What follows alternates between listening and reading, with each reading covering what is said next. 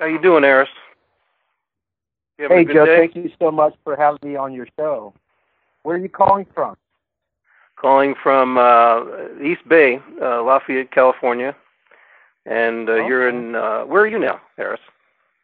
I'm in Fresno. On Fresno, of course you are. I And we're moved talking. here about 6 years ago. Yeah, yeah. So we're here to talk about your new novel, your hit novel, Waiting for Lipschitz at Chateau Marmont, and it's a terrific read. I got to say, there's a lot happens in 175 pages, and then not much happens department. I mean, there's a lot of waiting, but there's a kind of density of feeling and passage of time. It's really a quite a trick you pulled off, I think, to have us be attentive to the inner dynamics of everybody on the scene here. So that was beautifully done, and I think the sentences are they reward rereading. I found over and over again, and not Well, thank you so much. yeah, it was a treat. It was beautiful. Physically, it's a beautiful book too. That's just gorgeous. And so for me, I'm not in the industry, but I love the term the industry. There's some, and Yeah. you go to town on it, and there are many funny turns here, and many along with many sad turns in your novel. But why don't you talk about the industry? What is it about that image that is so, I don't know, compelling and disturbing at the same time? Well, again, thank you so for your high praise for the book. I think that it's very satisfying when another writer gets a hold of your book and appreciates it for the nuances that you hope they'd appreciate it for. Um, Many readers just go after stories. They want to see a kind of a satisfying plot and things unpacking in novel, but still predictable ways. And as you kind of alluded, this book really doesn't have that structure. It's more of a, you know, turn the gas on, put the pedal all the way to the floorboard, and see where we're at 175 pages later. So thank you so much for that opening. Well, it's kind of a The screed, and at the same time, it's a prose poem, which I found fascinating. That you could sustain that voice and that intensity throughout, and I think a lot of it has to do with the force of the industry, but more than that, it's the yearning and the pain of the narrator, and Yeah, which is, I think, the essence, as far as I know, of Hollywood. It's about yearning and it's yeah, about suffering. yeah. I think that the narrator, to step back just a second from your question about the industry, I should note that I was never in the industry either. Hmm. Though I lived in Hollywood, and really in Hollywood for in more or less the same neighborhood for 20 some odd years, 27 years. Um, I somehow skirted the industry. I wrote screenplays like almost everybody does there, and had uh, one of my books optioned and others pitched, um, but I never really got deep into it and ever imagined I'd make a living at it. But I knew many people, if not the majority of the people I knew, who were part of the industry. And that goes from sound editors to directors to actors to producers, the whole gamut of them, even, people in the legal departments. And so I was surrounded by, um, people who made their living and, um, invested their lives in something that was so dynamic, interesting, and perplexing, particularly as the industry began to change. Studios were quote unquote outsourcing a lot of their needs. They were shooting all over the country and not in Hollywood and even into Canada. So I watched many of my friends, suffer through these contortions of the industry so that the industry itself can survive and make more and more money. So this book was really kind of putting to rest the feelings I had watching my friends thrive and collapse under its weight. So you and well that's very helpful to know. So you have your protagonist as you whose story is going from riches to rags. Okay, but the deterioration, the inner struggle, the tribulation of this fellow is I think what you you just said it. It's about, you have the sense that there's a character here, a person who is struggling with forces beyond their control and these of the industry, but at the same time your guy is full of this wicked humor about it and sarcasm and cynicism. That's not the final. I mean, this is the other trick you have. For all of his cynical expressions, there's a kind of, I wouldn't call it wholesome. There's no, I mean, I hate this as you said earlier when we were talking.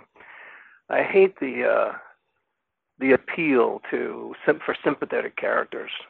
I mean, as if that's what we read for completely. That is, I think we want to challenge our readers all the time to understand the complexity of any human being, and to be simplistically sympathetic to somebody is, not the goal. And your guy is not is sympathetic and not sympathetic at the same time. I mean, he is enthralled to images of himself and of L.A., the world, and for that matter, of Fresno. And he's throwing everything. He can't balance everything. This is the amazing thing. He can't balance anything. But the strength of his narrative is that he's going to keep telling this frickin' story. He's going to be there waiting for Lipschitz at this, castle called the Chateau Marmont. It's amazing. So here we are with him and saying, what are you doing here, man? You know he's not showing up. What are you doing here? And he can't stop himself. Yeah. And he can't go anywhere else. He can't go to Fresno. Hirschman, he's a ghost. He's his doppelganger. It's an amazing image. It's a tremendous image. Well, I think that I'd like to think that reflects where a lot of people in contemporary society are. I wrote this book, as a set in Hollywood and then set in Fresno. So there's a dialogue between the two cities, and particularly between Chateau Marmont and Forestier Underground Gardens, right here in Fresno. Another fantastic image, yeah. And those two enter into a dialogue. The two cities enter into a dialogue, and you would never think they'd be dialoguing because one is so much more impoverished than the other, but they do. Mm-hmm. And the character, like many people, I think, is waiting to be saved. It's a contemporary version of Godot's, waiting for God to show up. Right. That was very heavily on my mind. When Beckett was writing, God was dying, if not dead. There was a tremendous vacuum left in God's wake that people were trying to fill, and I think Beckett probes that condition. But since then, for the most part, we've conceded that God is dead for all practical purposes, not maybe for mystical purposes. And yet we continue to search for something to save us, in this case, from our own egos that are swallowing us up. Yeah, well, I mean, there's this whole back to the garden fantasy that's operating here in Fresno. Yes. This idealization, the idyll that's Fresno. And, I mean, some of the most wonderful stuff in your book has to do with your description of fruit and vegetables. I mean, the incorporation of the world. I mean, the flavors of the world are transcendently pictured for us, and we feel them. So you know that there are consolations in this kind of world, or even while you're waiting in a godless world, waiting for Godot anyway. And you're also, I mean, there are many voices here in your novel. Overtones, I guess you would say. You know, you got the Beckett, you got the Dostoevsky. I would have to do a spoiler alert to tell you where I think it's on the last page what the major influence is. I'm almost tempted to say it, but maybe I'll talk about it some other time. But what you do by the end of your novel is to reverse a whole epic tradition here, and it's the first page of Ulysses in reverse by the time you get to the end of that novel, which I thought was fascinating. So he's Buck Mulligan too. Yes, you're right. You're a smart reader, Joe. Well, you know. Yeah. There's a no. I mean, I say that with great gratefulness. Yeah, there's a very, very powerful biblical theme to the book. Right. There's a lot of allusions to the Bible and to religion. Maybe not the Bible so much as religion. I feel that people to casually assume that they have gotten rid of religious thinking in their lives just because they don't go to church or quote unquote believe in God. But I've always been quite fascinated how religious thinking, or some people call it magical thinking, exists and continues to exist, perhaps just because of the structure of our minds. And I weave that kind of hopefulness and faith into the book. And you're right, it ends with a passage out of the Catholic ritual, and has a very strange, I think, sense of the beyond that it's pointing to, but yet the beyond is not that beyond. And the Latin that you invoke is a call to celebration. And that is true. when your guy is leaving the hotel, there's a moment of freedom and celebration that is absolutely terrifying. So that. I mean, let's take a step to the side here. So here you are, a novelist. You're not a screenwriter. You understand the screenwriting world. You, as a novelist, who are you writing for? Is it? You're also a psychologist, so we know what psychologists have said about the motivations of artists. And it turns out there's the exact same motivations as bookmakers and criminals and every other form of human being. We're all desiring something beyond ourselves. So what drives you as a writer of, Randall Jarrell said, define a novel. A novel is a piece of fiction of some length with which something is wrong. And I would love to. There's no such thing as a perfect novel. There's no such thing as a perfect. It can't be a perfect seamless experience. It can't be. My most recent book is a memoir, and my definition of a memoir is a piece of nonfiction of a certain length in which something is wrong with the author. So, I'm not so sure that there's a continuum between fiction. I mean, the memoir and a novel. People think, well, novels are autobiographical sometimes, and memoirs are fictive, and I don't know. Yeah, they're both prose, I guess. But if I had a lot of time, I could probably explain in my mind. I think a memoir is much more closely related to a poem than it is to a narrative nonfiction. But anyway, going back to religious inclinations and desire for an audience, a desire to be read. I mean, your guy wants what? It's hard to know. Does he want money? Does he want fame? Does he want the little gold statue? Does he want to get laid? I mean, all those things are at play. Does he want a new car? Does he want a new address? Does he want, some delicious Thai basil? I mean, does he want Hirschman back in his life? I mean, or is he trying to resolve his relationship with his mom or his dad? Yeah. I mean, all these things are at play. But as a novelist, I mean, what drives you? What gets you going when you're writing? Well, I think if you don't mind my asking.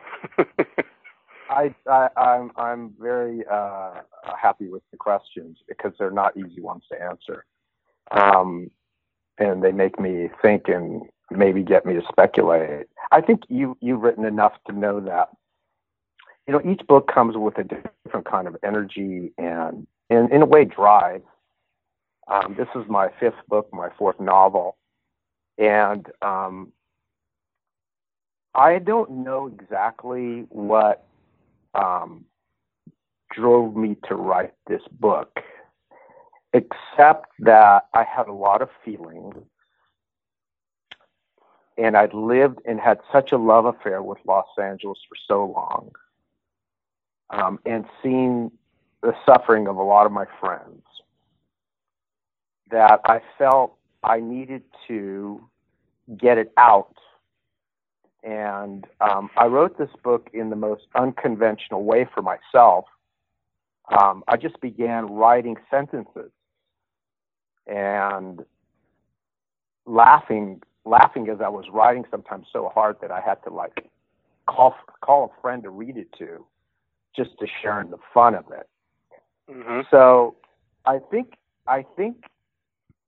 I wanted to express the pain of a certain kind of Hollywood ego that is very astute, works hard, drives himself in this case, but in the end there is a emptiness, and maybe that emptiness, to me,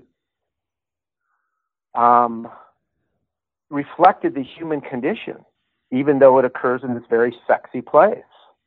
Mm-hmm. And I think that ultimately, as writers, that's what we are hoping to do, is not to just shed light on our story or even our characters' stories, but to illuminate for a moment the human condition and give people the license to see themselves without falling apart.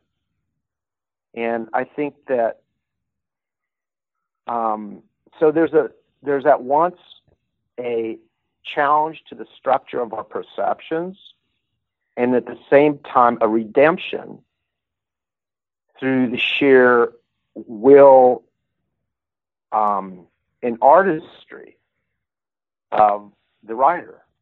Right. I mean, that's why one of the first things I said today was that what I love were the sentences.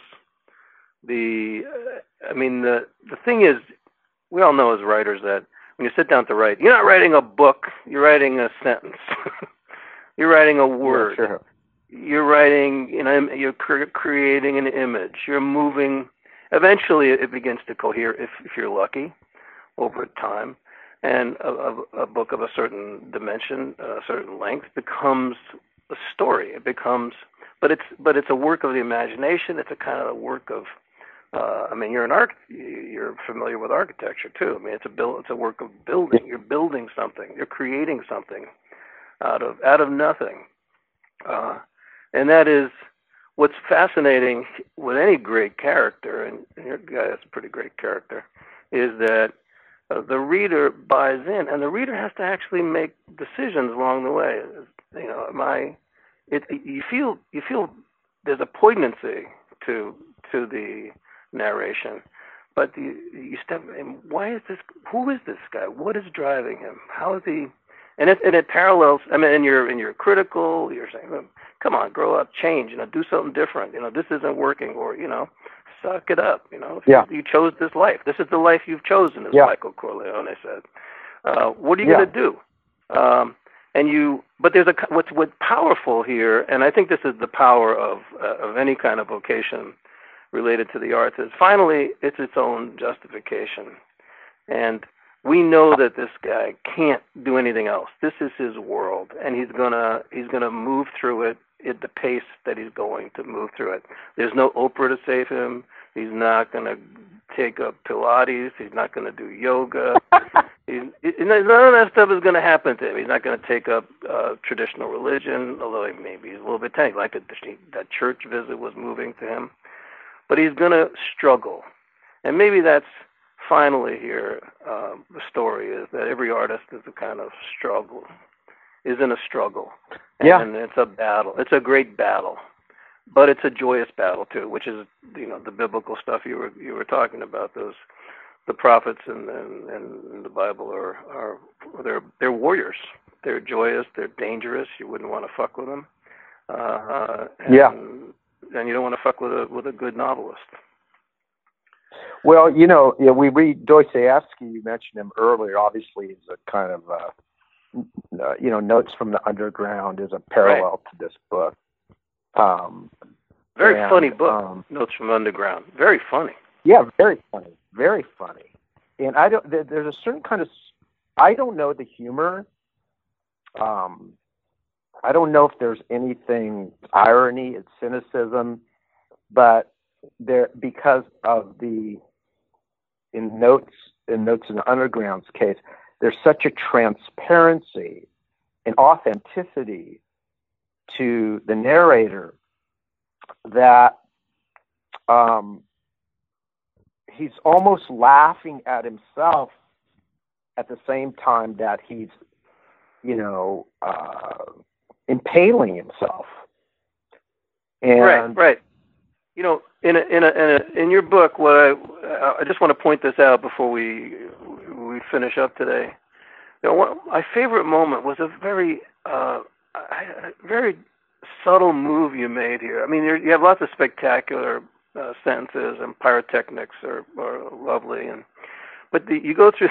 You have this long riff about the agent and about calls and not getting your calls returned, and there's this moment here where the protagonist is realizing, well, I'm not going to get my calls returned, and what an embarrassment. You're right. They kept calling me, just as I kept calling others, until I was forced more or less to say, look, why don't I call you when I hear something? And here was my French onion soup. I love that. If I could figure out what that is, I would steal it, because I love that transition. That was so subtle, and okay, we're now down to the damn soup, and the soup is probably delicious, and it brings back, it echoes all the stuff earlier about the squash and everything in your novel. But I mean, just the contrast between this desire, this feeling of rejection, and then the soup shows up, and it's a moment of triumph, a moment of loss. I love that. That was fun. That was very fun to read. Well, there's a lot of, because it's one sentence essentially. Yeah. The book. Yeah, it's right out of Marquez. I could feel it. Yeah. it was very challenging to do it. I mean, the transitions had to be somehow subconscious because I didn't have any paragraph breaks. I don't know. I think that when Tyson edited it, he has some small breaks, but the first draft of it, there was no breaks at all. Mm-hmm. And in fact, there was very little punctuation, to the chagrin of the editors over there at A-Day. It was very few commas in it. It was, I wouldn't say stream of consciousness because it was more structured than that. But I knew that if I wanted to write a book like this without the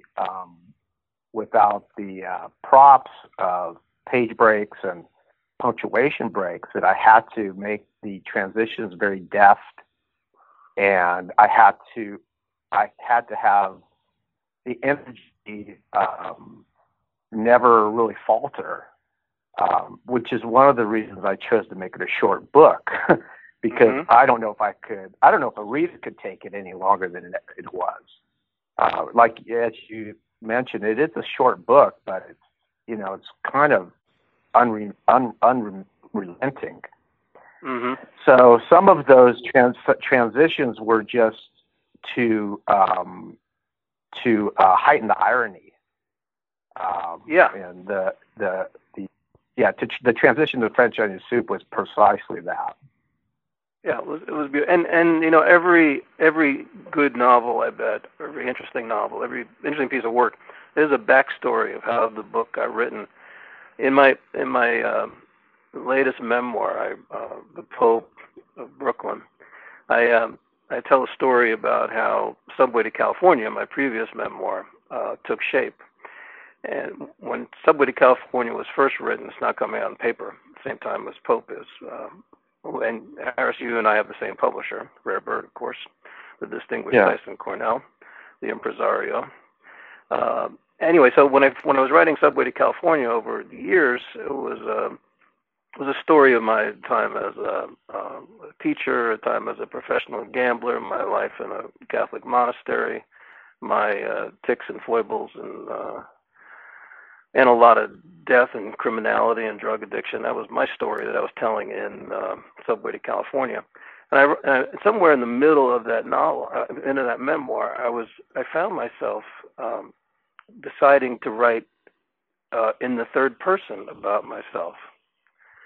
So it was all set for publication and everything with McAdam Cage, now defunct. So there was alternating passages between the first person and the third person.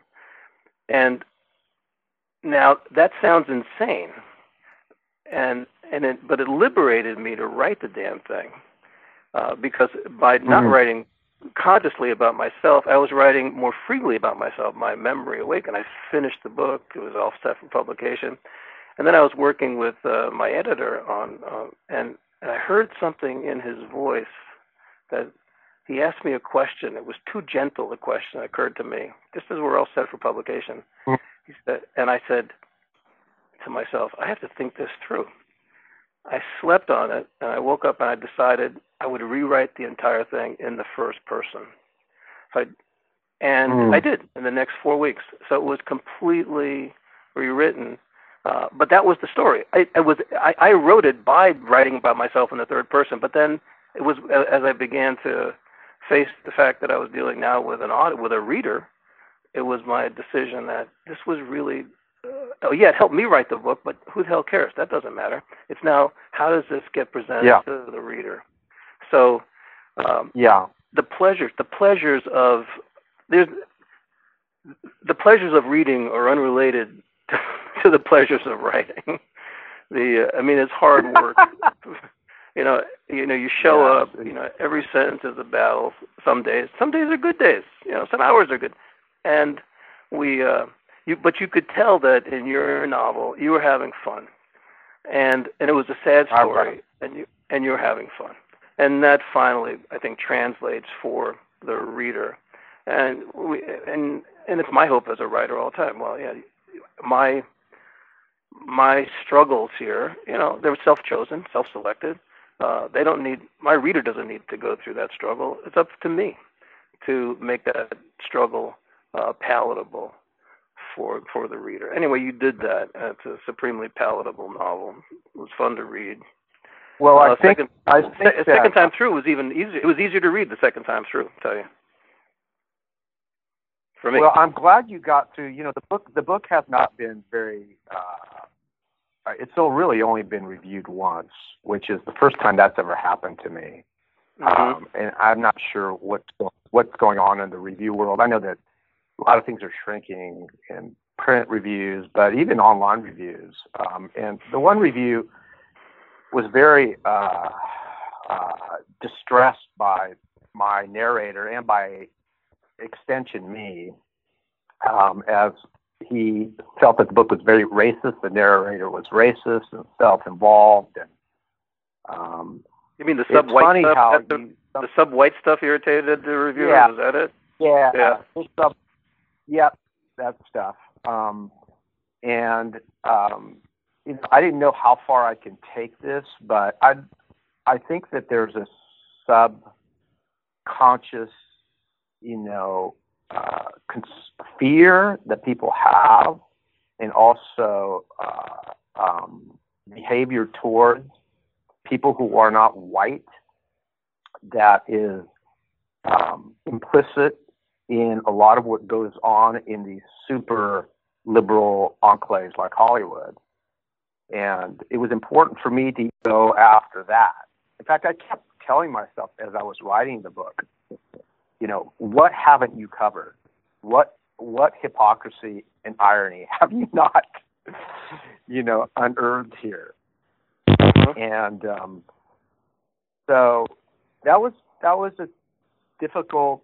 Those were difficult passages to write for me.